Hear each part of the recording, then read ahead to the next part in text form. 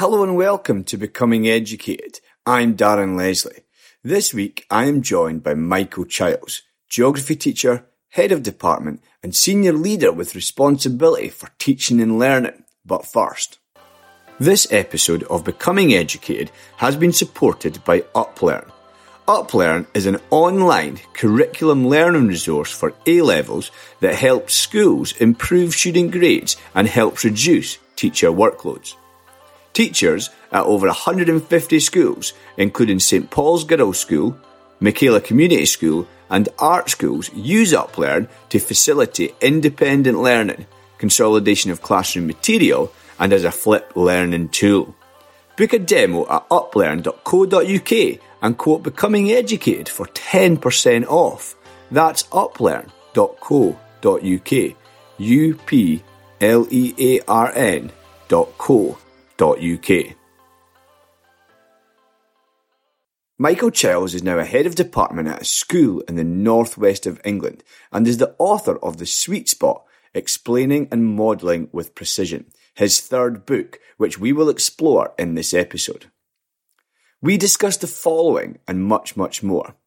What teachers should consider when designing their classroom layout, what we should consider when setting our wall displays, as paying attention is a critical cog to enable learning.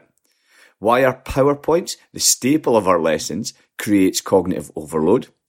The importance of classroom culture. Why it is important to prepare for and be precise with our explanations. I absolutely love this discussion and I know you will get a lot out of it. So grab a pen, the dog lead or a cup of coffee as we dive right into my discussion with Michael Childs.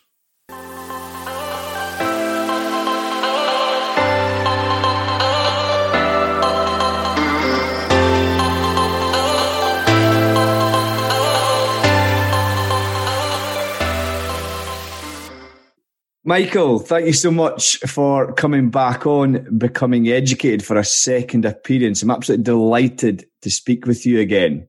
The last time we spoke, as we just discussed, was way back in November 2020 when we discussed the craft of assessment. But since then, you've published two further books, The Feedback Pendulum and The Sweet Spot.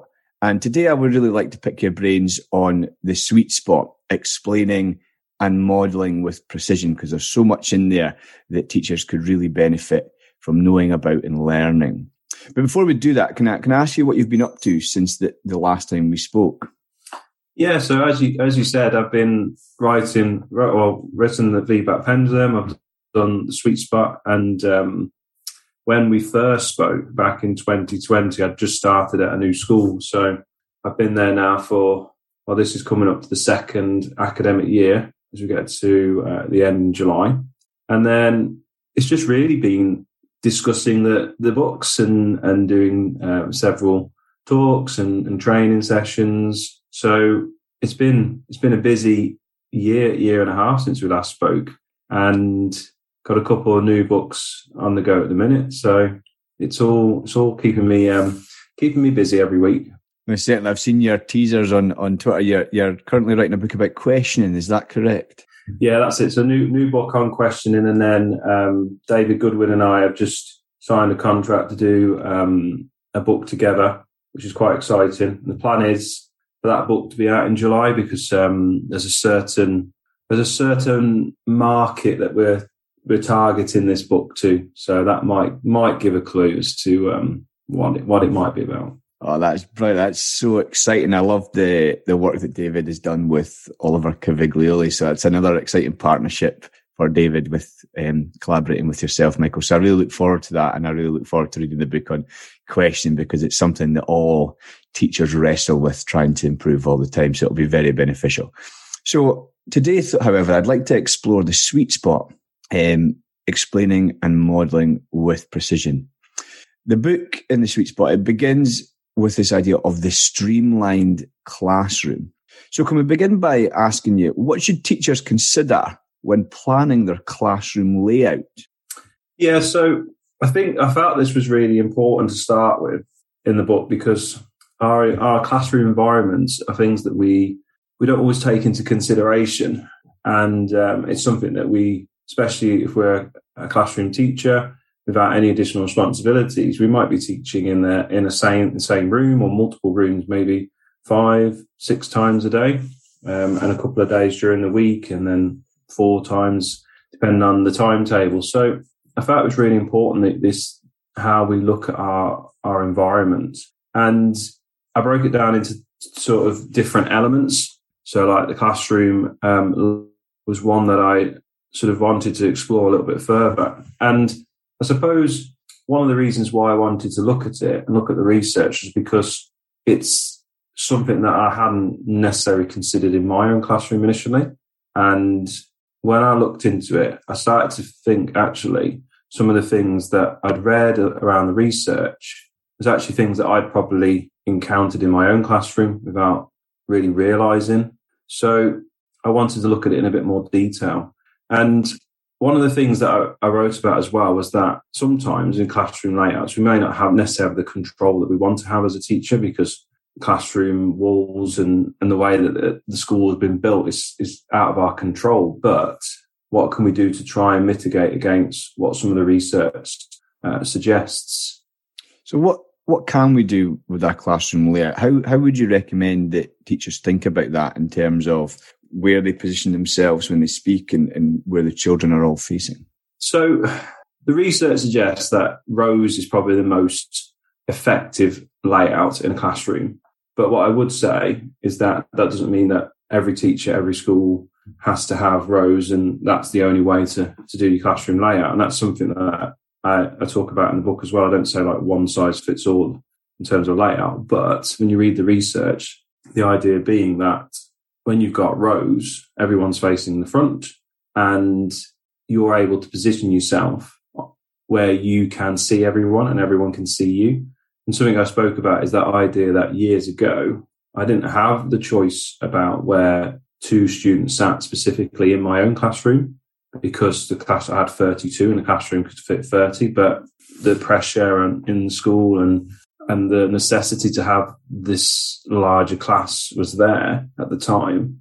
And I'd put this desk right at the front, literally right at the front wall, because there was nowhere else to put it in the room. And so the students were literally on top of the whiteboard. And inevitably, when I was giving my explanation, they had to twist their necks. They had to try and turn themselves around, and they were very close to the board as well. And I suppose I've reflected on it and think of it almost like some people like to go to the cinema and sit on the front row and arch their head up and watch the movie, but I couldn't think of anything worse. So it was just, I think, taking that into consideration for one. And secondly, the research identifies this idea of T-zones in a classroom. And it's that point that actually, and I talked about as if it's almost like Premier seats at the Odeon. Like you pay that little bit extra at the Odeon to sit in these Premier seats, they're extra comfy. But it's that idea of, do we have sort of like not intentional, but do we have unintentional Premier seats in our classroom?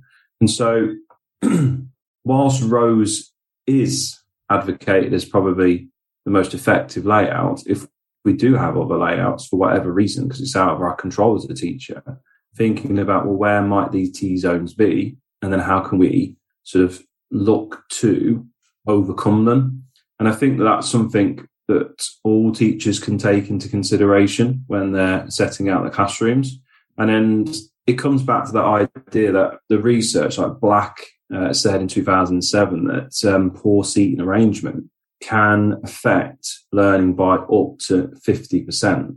That's quite a stark amount. And I thought about it and I thought that's quite significant. And I think if I was honest with myself, I thought, well, I want the tables laid out like this because that's how I wanted it. Or I just want a bit of a change this term. I want to mix it up a little bit. I want to have a fresh start and a little bit of a difference. And sometimes I saw my classroom as something that I wanted to ensure I was comfortable. I never really necessarily thought enough about the pupils being comfortable. I think that's an interesting point about the teacher who's in the room all the time thinking about themselves, but not necessarily thinking about the students. And you mentioned these T-zones. Is there thinking around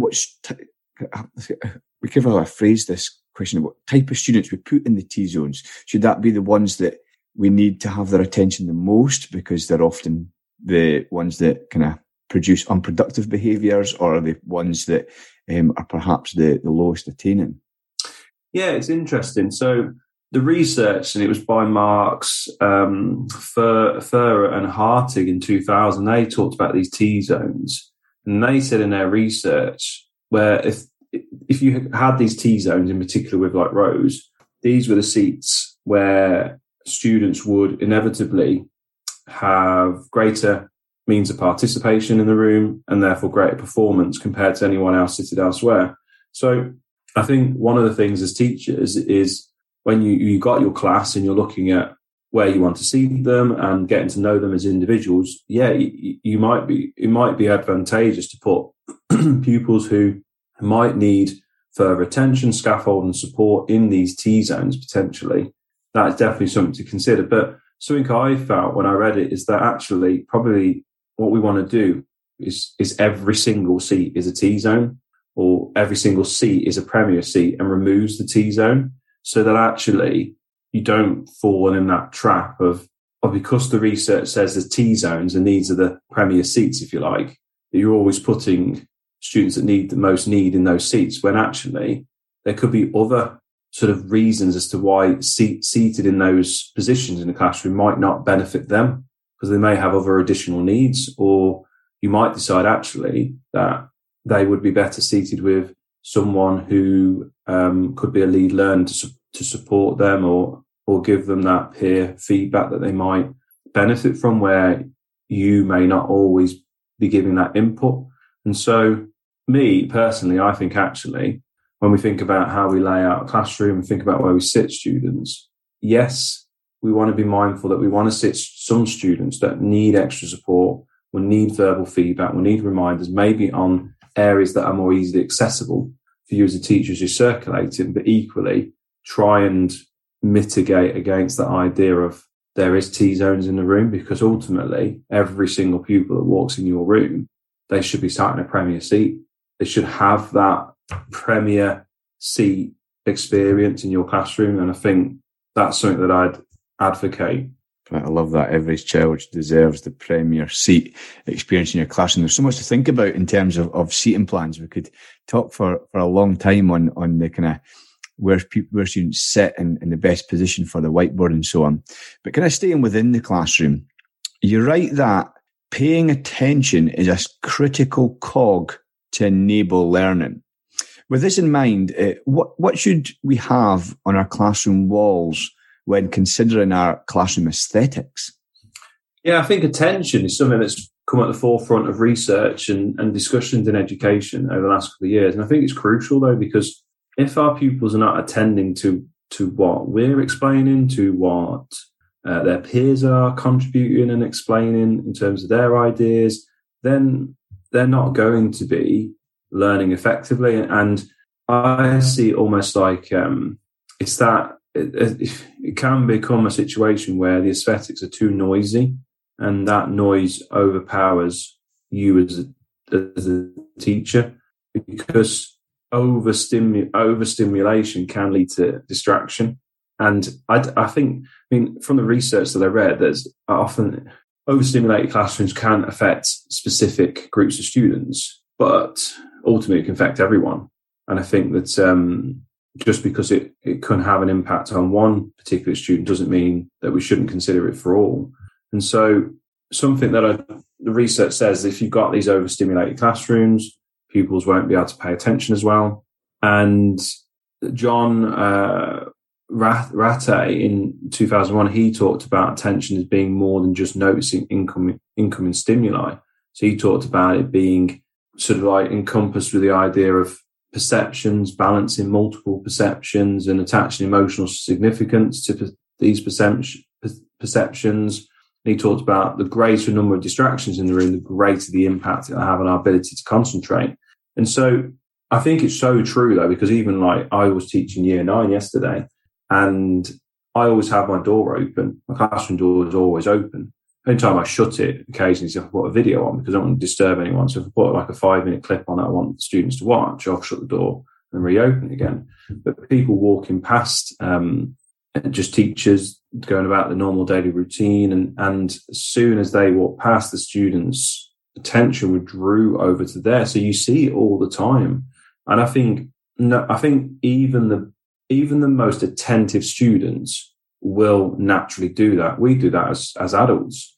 Sat in a meeting and something catches your eye, you're naturally going to want to look elsewhere. So I think that we don't want clinical walls necessarily, but I talk about this idea that if we can reduce those distractions, we can help to filter out some of these potential stimuli that might reduce that attention in the classroom. And so keeping that front wall clear could be a strategy that may work. My front wall is clear now, and I've found that it's helped over the last year or so since applying the research. And then maybe something at the back of the room that's relevant. So, for example, being a geographer, I have a world map on the wall, and that's I use as well as a tool for learning. And I think it's something definitely to consider. And I know that in particular primary classrooms are quite well decorated, but and this is by no means to say to primary teachers, oh, you've got it wrong, because that's not what I'm saying. But I think that it comes back to who are the displays for? So my first questions are, what I'd ask teachers, what's the display for? What's the purpose of it? Is it actually being used? Is it actually used as a learning tool? Or is it there just to make the classroom look pretty? And therefore, is it for a different audience? Is it for someone else, an external visitor? Is it to, like I say, is it to make it look pretty? I'd ask that question to all teachers that have a classroom. And also, is it worth the time that you invest in it against what you're getting out of it? And like years ago, and I talked about it in the book, years ago, old school used to have competitions about who could create the best display across departments. When I look back at it and I think, what a waste of time. I could have spent more time crafting how I'm going to explain something, or how I'm going to model it, how I'm going to approach it, sitting down as departments, discussing it and having those curriculum conversations. So much more value to doing that. We did it this week, just gone. We sat down, we talked about a question that we'd set for students in year 8, like an application task. We actually answered it ourselves, and we said, well, is it right? Did we approach it the right way? And we critically evaluated it. And I think that for me, that's of greater value to crafting our explanations over creating a display and putting a fancy little crinkle border on it. But that's just from reading the research. And ultimately, like I say, some teachers may feel, actually, I want a pretty classroom. That's fine but if we know it can affect attention, then what can we do to? No, certainly. I love those questions you posed of what is the purpose, and is it actually being used, is a question that I would ask quite a lot, because oftentimes you go into a classroom and then you go into that same classroom a year or two later and nothing's changed. So is it worth the time? I love that example you gave of you and your team discussing the curriculum and the application of learning, and using that time to benefit both your teaching and the students' learning. So thank you for sharing that example.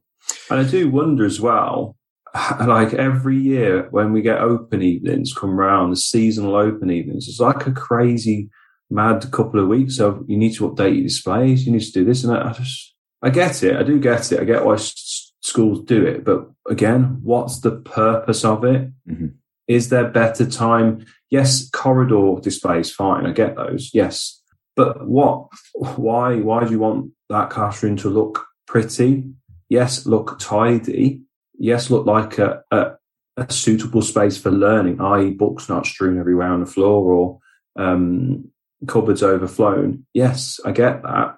But I don't get the time that some schools want teachers to invest in, when actually it probably would be better for open evenings to have conversations around what do we do as a school to develop your child, and what will they learn, and why will they learn it? Why is it important? How do we, in terms of their character, their leadership, education? I think that's a greater value in my mind than a crazy 2 weeks of let's update all our displays and let's spend hours doing it.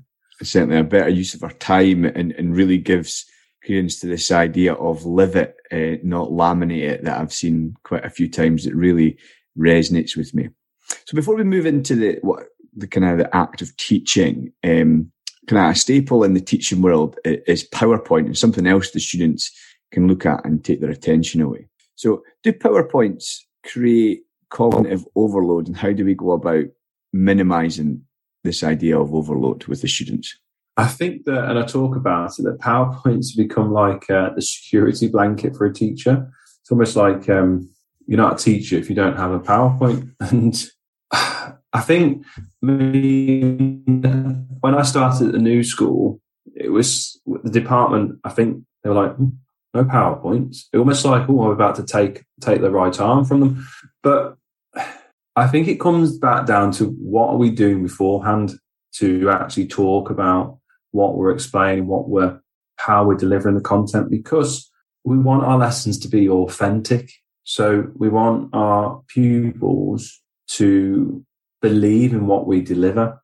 And I think that if we use PowerPoints and we deliver almost like a script off a PowerPoint and we stick rigid to it, then we can't be those responsive teachers sort of passionately talked about in his book. We can't do that, because how can you do that? Because you can't deviate from that PowerPoint that you spent hours on. So I think all the research shows that PowerPoints actually can be quite cognitively distracting, especially with transitions and all fancy slides on them and flashing colours and everything else that you can think of. And again, comes back to what I said before. Who is the PowerPoint for? What's the purpose of it? How is it going to support learning? And how are you going to best get across what you want to get across in terms of the knowledge that you want to deliver and want students to know?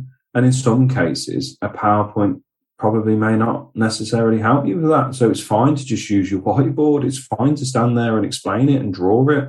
Actually, that makes you quite an authentic teacher, where you're sort of like modeling your thinking whilst you're going through the explanation on the board, rather than sticking up a series of bullet points that you just recite off the PowerPoint. And I suppose it comes back to that conversation, how you support colleagues in your department, how you discuss, how you're going to explain something. And it's why, like, our meetings every week are curriculum conversations. They're not admin based. They're talked about how we're going to teach this. What's the best way to teach it? Do we need this image on the board? Okay, fine, let's put it on the board. But if we've got an image on the board, let's say a map or a photograph or a table, just have that on the board. Like, do we need to have that extra information that we can actually explain ourselves? And so I think, I'm not saying by any shape of the imagination that PowerPoints aren't a tool that you can use for learning, but I think that's the important bit. It's a tool for learning, not the lesson. And I talk passionately about you're the lesson as a teacher, not the PowerPoint. But so many times I see PowerPoints being the lesson. And also I've seen it in other schools I've worked in, and I've passionately disagreed with it with senior leaders in the past, to much sort of like disagreement from them, that just because you don't have a PowerPoint on doesn't mean you haven't planned your lesson. And I think that for me, it's a blinkered type of leadership that believes that teacher that they walk into to go and have a look around and see the learning, that there's no PowerPoint, they mustn't have planned it. And I think that any school leader who insists on a blanket one-fits-all PowerPoint design with 100,000 different items on the front slide as students come into a lesson, why? What's the purpose? Why are you doing it? And what benefit do you think that's bringing to the teachers and the pupils? Because with all the research we have now, actually that's not benefiting students. So it's little things like some schools insisting you've got to have the learning objective, you've got to have the success criteria, you've got to have the keywords, you've got to have the starter activity all on one slide. I just don't understand it. Why are you insisting on teachers doing that? What's the purpose? I don't get it. Because ultimately, like for us, we have the opening activity we want them to do. So they do that straight away. Retrieval activity of some sort, could be vocab focused, it could be open-ended questions, it could be finish off the sentence for something they've done. it's all steeped in reflections from previous lessons and what's coming up for the teachers to understand, okay, where they're at, what do I need to do next? And then when they've done that, discuss that, review it, reteach if we need to, if it's important foundation knowledge to move on. And then, okay, so what we're learning today. So then we put the hypothesis on. Hypothesis on one slide. It's just literally the hypothesis. There's no pretty pictures everywhere. It's just the hypothesis. Okay, let's talk about it. And some people might say, well, your PowerPoints are boring. Okay, but they have a purpose as a tool for learning. And not a single pupil has said to me over the last couple of years, "Sir, your PowerPoint's boring." So, and actually, the colleagues that I work with now, one of them said, it's quite liberating to be able to teach. And that for me said that what we're doing is having the right impact. Certainly that examples you're giving of that managerialism and control over teaching in classrooms begs the question of whether they truly understand teaching. And what you've said there, it echoes with a conversation I had with Samuel Elliott. I wrote a wonderful book called Asbo Teacher. It's funny and enlightening. And he said in that episode that he feels most like a teacher when he goes into a lesson armed only with a whiteboard pen and his subject knowledge and questions, and he's able to teach the students and they leave with more knowledge than when they came in with. And I think that's examples that you give there. And it moves us smoothly on to where I want to go next, Michael, because you've got a wonderful chapter on preparing your pitch. And you begin by discussing subject knowledge. So I think the key here is that subject knowledge. So how important is knowing thy subject, and what can teachers do to ensure their subject knowledge stays up to date? Yeah, and I think all the recent publications like Evidence-Based Education is great, Teaching Toolkit. You even go back to Professor Rob Coe's original sort of presentation way back where he talked about poor proxies for learning. Subject knowledge is crucial, and then you go back to the research from Schulman, who talks about the importance of subject knowledge, and he says that quote, those, and I'll use at the start of the book, those who can do or those who understand teach. And I think it's really, really important, because if you don't know what you're teaching, then that's going to be obvious. And Ball sort of like did the comment as well that teachers cannot help children learn things that they themselves do not understand. So it's a crucial cog. And I think that's why we have those curriculum conversations. So as geographers, I know that because my degree is physical geography, that was my focus, because that's what that's what happens with geographers. And I've got colleagues in the department who are human geographers. I know full well that certain colleagues will have certain expertise that I don't have. And actually, even though I might be a lead in the school, I might be a senior leader, it's fine to share that vulnerability as a leader and actually say, do you know what? I don't know this well enough. You know this better than me because X, Y, and Z. You've gone down that niche of the part of the subject. So actually embracing that member of staff and empowering them to support the team in how to best approach it is really, really important. And accepting that as a teacher, I think, is the first step. You don't know everything. And once you accept that, you can then say, right, where are my own gaps that mean that I can work on closing those gaps and helping to craft my explanations and my models. So when I come to teach it, I know what I'm teaching, so I can help the students in front of me learn as best as I can. And I think that's important. And it's also accepting what Schulman talked about in terms of teaching is complex. So I added in the book that little graphic of the sort of 7 different aspects of what teachers need to know, like the content knowledge, the teaching, how best to approach it, the pedagogical knowledge, the curriculum knowledge of what's going on around the world in terms of education at the moment, and then even knowledge of the learners. So complex. And I think that if we believe, and it's something that Dylan Williams talked about, didn't he? That idea that as teachers, we're continually improving, and we should believe in that and not see ourselves as a finished article as soon as we get into the classroom. So I think investing time and creating and accepting and embracing vulnerability as teachers in schools and leaders, allowing that to happen is important. It's vital, because if we believe that every teacher can still improve, then actually it creates the right culture to promote those conversations. But if it's seen as a closed book, you're a teacher, so you should be able to teach this. You're a geographer, so why can't you teach this? I think it becomes quite toxic then. It certainly does. So how can teachers, I love what you mentioned there about leaning on your colleagues and your example between physical geographers and human geographers. So what else can teachers do to bone up on their subject knowledge? What recommendations could you give? Yeah, so we'll talk about the idea of practicing explanations and models in department meetings. So actually delivering that. Okay, so we're doing something about climate change. We're going to look at the natural cause of climate change, eccentricity, axial tilt, precession. We're going to look at those components. Okay, so how can we best approach this? Okay, so I delivered it like this last time. So then showing it, modeling it, discussing it, unpacking it. I think that's really, really important. That's one way. And then I think that using subject associations and looking at those and how you can tap into those literatures that are linked to your subject, I think they're really important as well. I think that there's lots out there with universities as well, where they do like lectures and sort of like knowledge boosters or top ups for teachers. I think it's important to spend time doing that as well.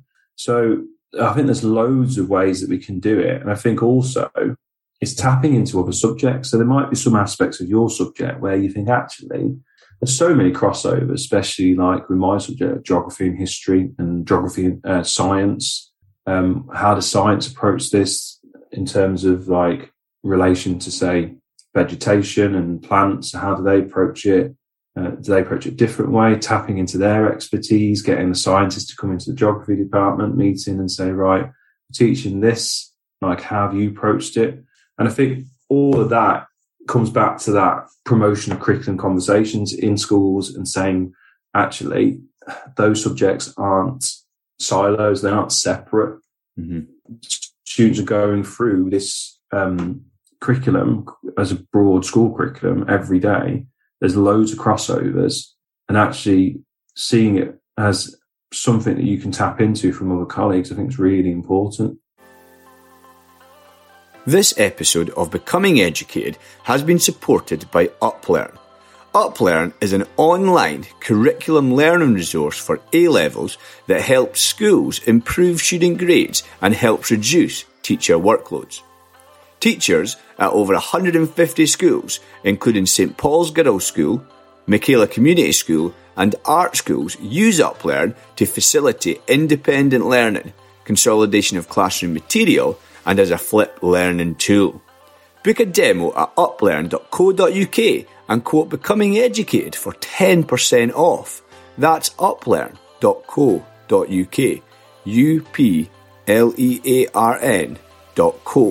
uplearn.co.uk. So I love that kind of that cross-curricular conversations that are so powerful, and we can learn so much from colleagues in different areas. In my recent podcast and with Dr. Liam Printer, we spoke about what we can learn from our primary colleagues as well, and how they do things and shape things. We can learn so much from each other. And what you mentioned there about Lee Shulman recognising the complexity of teaching, and then Dylan William, this idea of continually improving, it brings me back to a conversation I had with Josh Goodrich on the podcast, because he starts off one of his blogs with a wonderful quote. And if you don't mind me sharing it, I'd love to share it again, because I think it's just so fantastic, from Dylan William. And he says that this job you're doing is so hard that one lifetime isn't enough to master it. So every single one of you needs to accept the commitment to carry on improving our practice until we retire or die. That is the deal. That's such a wonderful, wonderful quote. I mean, it obviously has quite a, what's the word? Daunting, I think. Yeah, certainly one, but it's an interesting one. It goes back to what you were saying there. So thank you for that kind of advice to colleagues there. So I think that one of practicing our explanations with our subject teams is such a fascinating one, and something that I would love in my own role more time to be able to do and unpick their thinking. So you've mentioned curriculum conversations a few times. So let's stick there for a little bit. In thinking about our curriculum, you're right, and share a bit this idea of pitching them up to create rigor and challenge that activates deep level thinking. How do we do that? Yeah, so it's something Mary might have talked about previously, and I mentioned Mary in the book about delivering lessons that are above their pay grade. And it links into the work from Sean, Alison and Andy Farby in their book about making every lesson count. You want students to go into the struggle zone, not the panic zone or the coast zone, or you want them in the struggle zone so that they're actively thinking. And I think that a lot of the time, some schools and teachers and leaders think that means when you pitch it up and make it challenging, that means like Key Stage 3, you bring GCSE curriculum into it, or A-level, GCSE, you bring A-level into it. And I think that's the wrong way to look at it. You've almost got the wrong lens on it there, because I think that once you've looked at your curriculum and you looked at your different composites that you want to achieve along the way, and then you look at the different components of knowledge that you want students to have in order to achieve those composites, you can then decide, okay, how can I pitch this explanation up, or what can I do to extend it? Doesn't mean, they're in year 8, so I'm going to give them a to what extent question to do, because that's what they'll do at GCSE. And we only talked about that where we said, what can we do to build the knowledge that we want them to have in terms of this component of the curriculum to help achieve the composite. So I think it's difficult, but I think that's why curriculum conversations are really important, because it's not about having a group of gifted and talented students who get extra work, or it's not about having bronze, silver, gold targets, because that, again, doesn't work. Or it's not about having, where you go back to the whole Bloom's taxonomy. Again, there's so many issues with that. When you look at it just at face value, it's not about that. So, for example, like when we're teaching something about, like we've been teaching, give you an example for year 9, we've currently been teaching about tectonic hazards, and we talked about, well, this is what we've taught. This is how we've taught this for years. So we teach an aspect which is about why do people live in hazardous zones. And one of the components of that is fertile soils. Like when you're near a fertile, so crop yields are higher, and therefore farmers will take that risk because they'll produce greater crops. And that's how we've taught it for years, and not taught it differently. And so we discussed a few weeks ago before we taught it, well, what can we do that's going to increase and upgrade the curriculum, this part of the curriculum, this component? And so we said, well, why don't we unpack actually what it means? Why are the soils so fertile? Because we don't talk about that, or like we don't really explain that. So actually, we did a bit of research a little bit further, and we thought, right, well, let's teach them about allophane, which is like a mineral that's within when the volcanoes erupt, and it's what is layered on the soil as a result. And then we unpack that. And so we taught that. And again, I'm sure there could be situations where some people would say, can only teach that to the top set, if you like, the top students in year 9. But actually, I taught it to what you would see as some low prior attainers last week. And so what did I do differently? Well, we discussed how we could scaffold it so that every student in year 9 who did geography last week could access it and understand it. And so that's just one little snippet of an example about how we've upgraded our curriculum without it being, let's talk about what we do at GCSE for Key Stage 3. So we've explored at what a classroom looks like, a classroom layout, where students are sitting, what the students are looking at in terms of the PowerPoint. And then we've got our subject knowledge and our curriculum in place. So we're now going to dive back into the classroom and consider the act and craft of teaching here. So when delivering our pitch, you begin by discussing classroom culture. So can I ask you, Michael, how do teachers build a scholarly culture in their classroom? And does that begin with the meet and greet?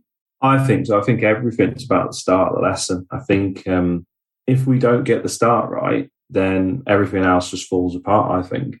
And culture is it's difficult to really sort of like contextualize of what it actually means. And sometimes actually when you talk about culture, you can't always pinpoint why culture in a school is so strong and why there's such a strong culture, but you just feel it. You feel it, you breathe it, you can see it. And I think it comes down to what I talked about, picked out some of the research about what Bridewell Mitchell and in terms of key principles underpinning culture, and that idea of fundamental beliefs, assumptions, shared values, norms, patterns and behaviours, and tangible evidence. And I think the norms and shared values are really important, patterns and behaviours. So start the lesson, the norm is that you greet your class, really sort of that positive greet. You're not checking your emails or trying to do something else in between, but it's straight away,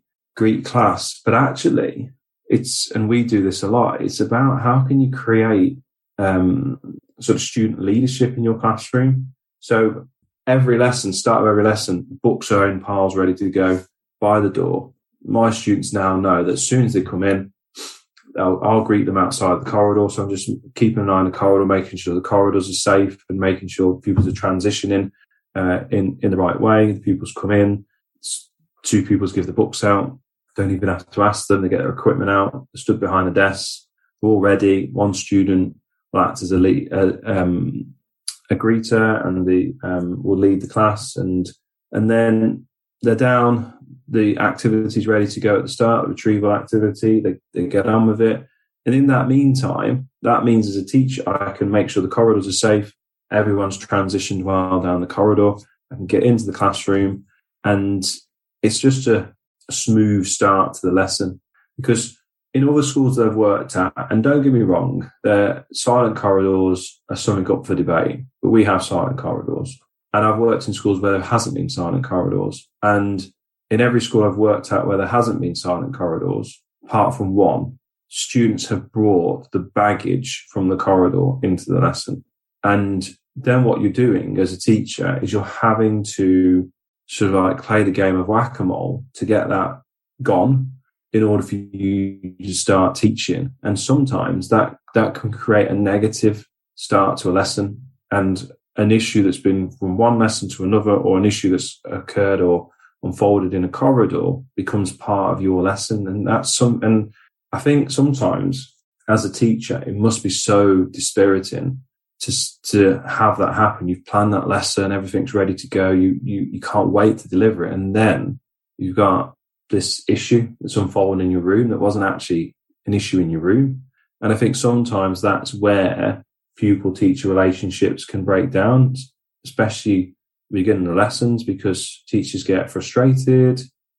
Students are frustrated from what's happening in the corridor, rightly so. So how can you remove that? Well, create a norm, create those patterns and behaviours that actually those transition between lessons are smooth, so that the start of your lesson is as scholarly as you can have it. And why wouldn't you want that? And I think as a teacher, you can promote that. And I did promote that at my last school, but lots of the teachers didn't. And so it was a battlefield. It was just me and a few others trying really hard. One of the reasons why I left, and I was open and honest with the school why I left, because there's not the culture there. But now the school I'm at now, the culture's strong. Every teacher's doing it. It's great. Every teacher at the change lessons. I'm in the humanities corridor. We've got geography, history, modern foreign languages. We're all stood on the corridor every start of every lesson, change of lessons. Everyone's greeting students. There's smiles. There's a nice atmosphere. And it's just a nice way to start a lesson. And so why wouldn't you want that? I don't understand why you wouldn't. I wholeheartedly agree that scholarly start, the meet and greet. And I love your examples of the students knowing exactly what to do, because those norms and habits and routines have been deeply embedded, so that the lesson, the students are psychologically prepared for a scholarly lesson even before they enter your room, because they know the procedures and what's going to happen. So thinking about then moving into our delivery of our explanations, you share a little bit about Aristotle. So how can Aristotle help us use rhetoric devices to deliver authentic and credible explanations? Yeah, I think, again, it comes back to what we said, didn't we, earlier on? To be authentic, you need to know what you're teaching and have that credibility. You need to know what you're teaching. And I use the example of the Curry's representative PC world. You go and buy a TV or whatever else you're going to Curry's for, you assume when you're about to ask that Curry's worker that they know about the TV, and as soon as they don't, that then it breaks down and you just don't want to buy it. And that's because the expertise of what you're expecting from that salesperson just isn't there. And I suppose that's why it's really important. And Aristotle's sort of like devices really help us to unpack, well, what can we do to support teachers and ourselves as teachers ourselves to actually improve the authenticity and credibility of our explanations in the classroom. And I think it's really, really crucial. And I think, you come back to the first device about ethos, and his first device about ethos, how can you convince you are a credible teacher and worth listening to? And again, if you practice your explanations, you know what you're teaching, you'll convince them easily. But if you're stood there unsure and you're stuttering with your explanation because, I don't know, you're in a school where you haven't been able to sit down as a team and someone else has created a PowerPoint, so it's easier for you to get that PowerPoint and just deliver that lesson. If you're going to deliver it, there's definitely a difference between delivering a lesson and actually teaching a lesson. And I think there's a crucial difference between delivering and teaching. And so I think, how can you make yourself credible and worth listening to? You make it like you know what you're talking about. You motivate the students. You show that some things are not impossible. You turn what they believe might be impossible into possible. And also, I think as teachers, like Aristotle talked about as well, is that as teachers, the art of persuasion is a crucial cog into teaching. And so, like any successful explanation, you'll need to be using the art of persuasion. And also, it's that belief that they can do it irrespective. Like I had a student this week and she lacked belief and she said, "But sir, I can't do it." I said, "Why?" She said, "I can't do it." I said, "You can, but I can't." And what she wanted was me to give her the answers. That's what she wanted. It's not that she couldn't do it. She just it was easier to get an answer from me, but because I wouldn't give it to her, and she's used to that, she finds that quite challenging. And so then we unpack it. Well, why can't you do it? Tell me why you can't do it. Let's break it down. Let's talk about it. And I also talk about this idea of credibility, letting them off. So sometimes it's easy as a teacher to let them off. So, for example, they haven't brought the planner in, but the planner is part of being ready for learning in the school. So you let them off. All you're doing is disadvantaging them. You're not doing them any favours and you're not doing yourself any favours, because once you let one off, everyone else is like, "Oh, get away with this." So I think that's really important as well in building your sort of ethos, is that you don't, like, when you say you're going to do something, you do it. And that's really important. And like, it doesn't have to be done in a horrible way either.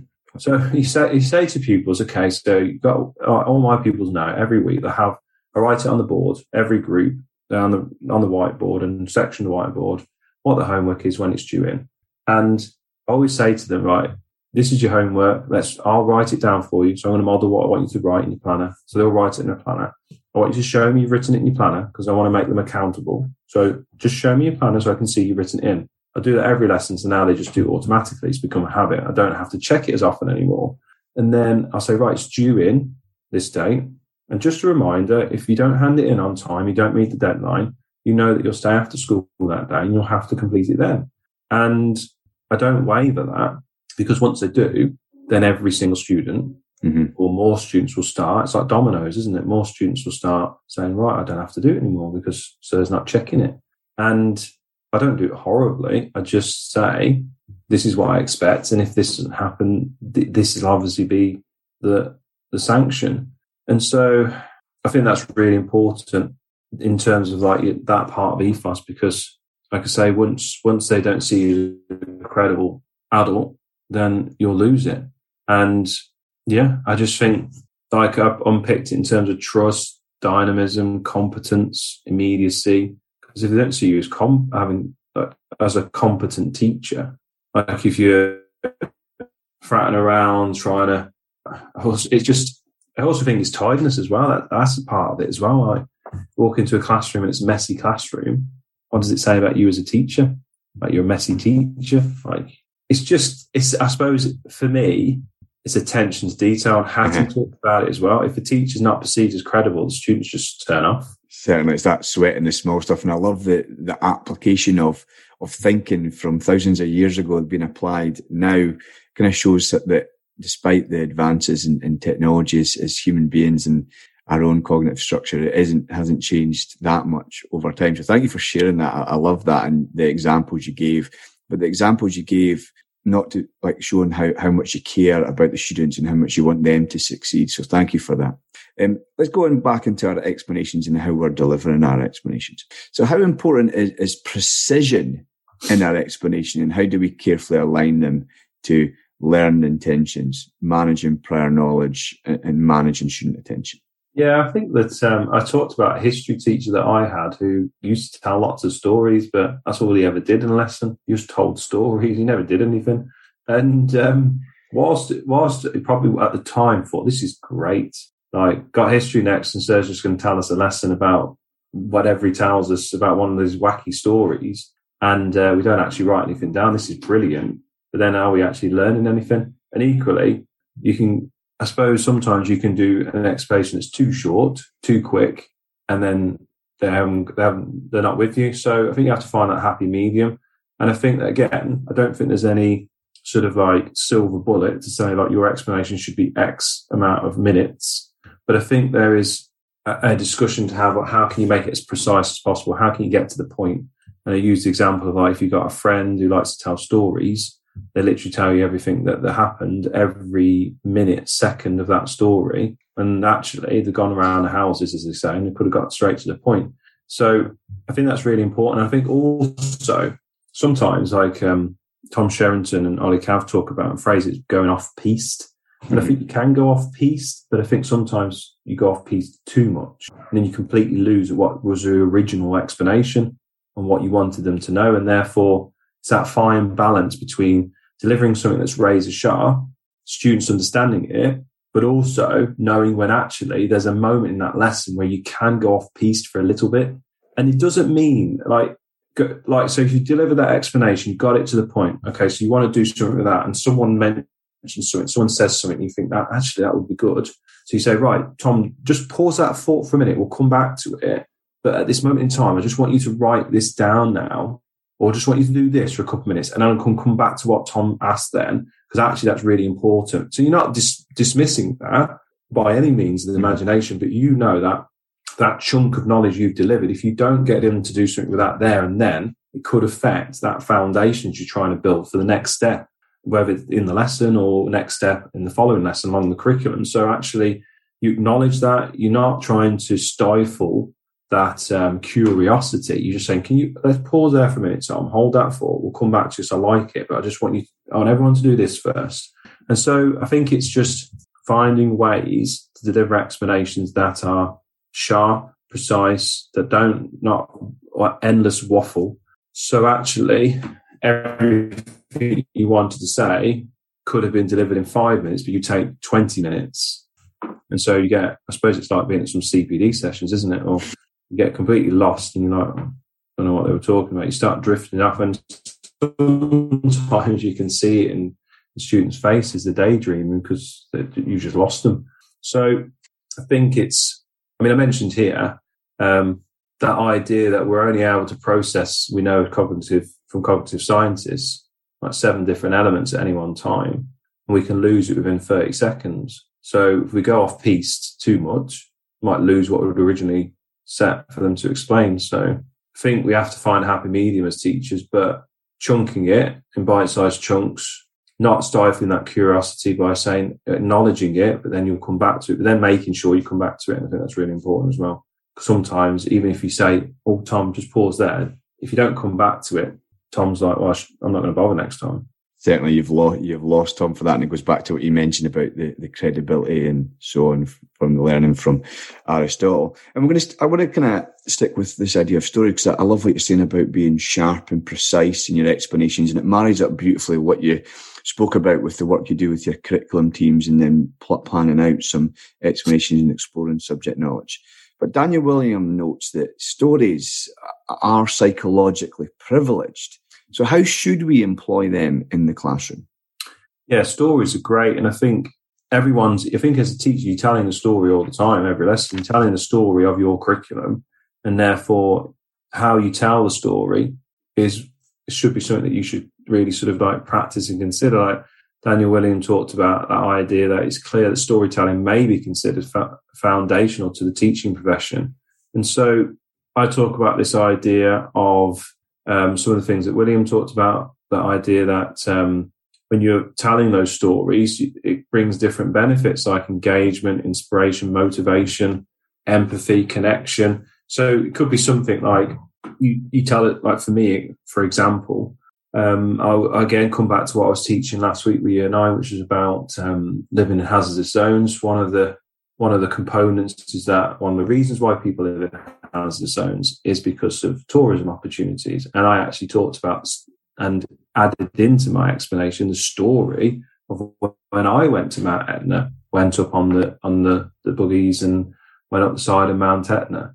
And so it's not saying it has to be like a story in terms of like a Disney film or whatever else. It can be a story that's linked to what your own experience is. And I think they're really powerful because they bring to life about your subject, what you want them to know, but also it's relatable. I think that's really important. Stories, that idea, it becomes relatable, and you're giving them specific examples that you can link. And I also think using pupils as a means of gripping stories as well, because pupils will have stories to tell in the lesson. Like they'll say, "Oh yeah, I did that, sir. I went there." Or, "Okay, well, tell us a little bit more about it then, Jasmine. When you went there, what was it like?" And I think that it's really, really good because it's a powerful tool as well for motivation. It's a powerful tool for inspiring, because other people will be like, "Actually, yeah, like I'd like to go there, or I'd like to do that, or actually, I remember this and I remember that." So I think they are really powerful. And I think, like, when you look at the research and what William talked about, they have a role in the classroom. And no matter what subject you're doing, like telling a story linked to your subject can have a big influence. And I talked about other opportunities, like when you're starting a new topic, setting the scene, you can tell a story there. I talk about the idea of, if you're reading the story, don't rush through it. Take your time for that, some reflection. I talk about the idea of snippets of stories. Even if we use external stories, we maybe give them too much at any one time, using snippets of it, encouraging them to read outside of the subject. So we have little knowledge checkers. So part of our homework strategy is they might go and read a story that's linked, and the story could be an article, someone sharing an experience that they've had. And so that's something that you can really sort of tap into in your lessons, and also have your lessons as a story. So I mentioned that one of the points being, do you remember in last lesson we were doing this? And so at the start of every lesson, we have our journey. Now, learning journeys and maps have come under a lot of debate, and I haven't finished writing a blog about it, but some people think curriculum maps. And so I actually look at it from a learning journey, and we have it on the board every lesson, but it tells the story of what they're learning. And I found it really powerful. So it's not your snake curriculum map that people are so sort of like feel there's a big debate between the two, but this is like a small little journey of a chunk of what they're learning. But then I say, do you remember last lesson we were working on this, and now we're moving on to this lesson, and the next couple of lessons we're moving on to this, and can you see how it all fits together? Just creating your subject as one big story. I do feel that is really beneficial. I love that idea, and I love the couple of the ideas there of kind of using the students to tell stories, especially in subjects like geography. If you're talking about certain places and the students being there, I can see that being so powerful to share their experiences. And I love the idea of the homework strategy to read around the subject and read kind of stories and so on. Kind of it will add to, if you've got regular homework where they're kind of quizzing or answering questions, just adding in that story here and there. It adds variety to that homework, and I love that. It kind of builds and deepens their learning there. So thank you. conscious of time, Michael, I've taken up so much of your Saturday morning so far. So I'm going to close the interview section with one more question, if I may, before we move on to the quick fire round. And what I want to ask you, Michael, is what do you think are the key takeaways for listeners to help them hit the sweet spot with their explanations and modelling? I think crucial is accepting that vulnerability as a teacher, accepting that actually you've still got lots to learn, and that's fine. That's all part of being a teacher. I think let go of that security blanket of the PowerPoint, embrace yourself as a teacher, see you as the lesson, not the PowerPoint, and promote that scholarly culture in your room, because if you can get that right, then those scholarly habits will build, and you build those habits, it will make your explanations even more sort of effective. And you'll feel as a teacher that all that effort, that time that you spent preparing actually will have the impact that you want it to have. Right. Thank you so much. Some great tips for teachers there. And before we move on to the quick fire round, Michael, can you please share with listeners where they can contact you, hear more from you, and where, of course, they can buy your books? Yes, so obviously you can follow me on Twitter as normal, so at @m_Childs. And I've been doing lots of CPD for schools and university providers, so I'm always happy to support where I can. And then obviously you can get the book from John Catt.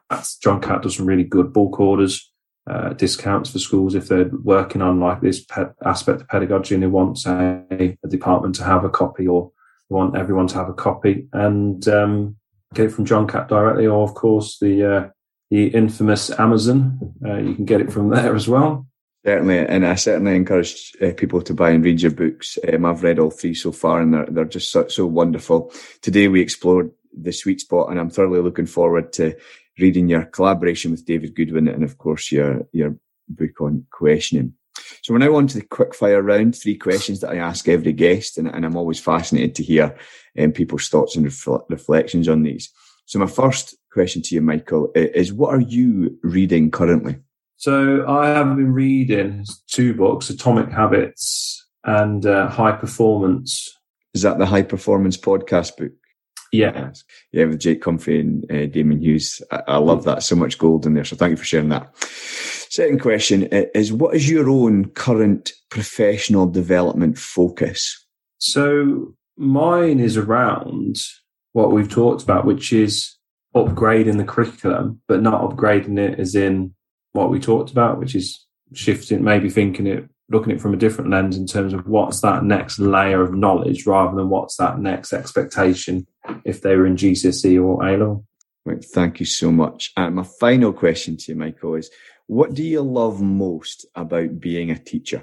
Such a Difficult question, because there's so many things. But I think especially with new students, sometimes I think because I'm probably maybe students see me a bit of a stickler for rules, but I think when parents actually say to me, and I don't always realise it, when parents say, do you know what, they really appreciate what you do for them. I think that's the most, it's just a great feeling to know that you're making a difference. And even though sometimes you think some students don't necessarily agree with you or don't necessarily like what you do, they deep down appreciate it. Certainly, that's a wonderful, wonderful reflection. Thank you so much. Thank you so much for giving up your time on this very windy here Saturday morning to share your thoughts about your book, The Sweet Spot, Explaining and Modelling with Precision. Thanks so much, Michael. Thank you. This episode of Becoming Educated has been supported by UpLearn. UpLearn is an online curriculum learning resource for A-levels that helps schools improve student grades and helps reduce teacher workloads.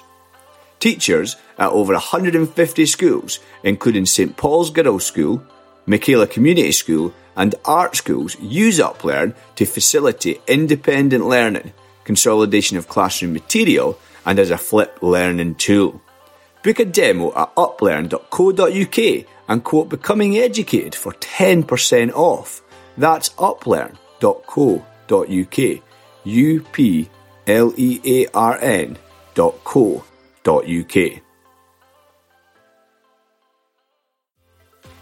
Thank you so much for listening to Becoming Educated. Before you go, can I ask for a few things that will only take a minute? I'd love it if you could review the podcast wherever you are listening from to get each episode into more ears. If you want to support the podcast, you can buy me a coffee at buymeacoffee.com/DN Leslie. And finally, to keep the conversation going, please use the hashtag BecomingEducated and tag me on Twitter @DN Leslie. I'll be back soon with more insights and knowledge from the greatest profession on earth.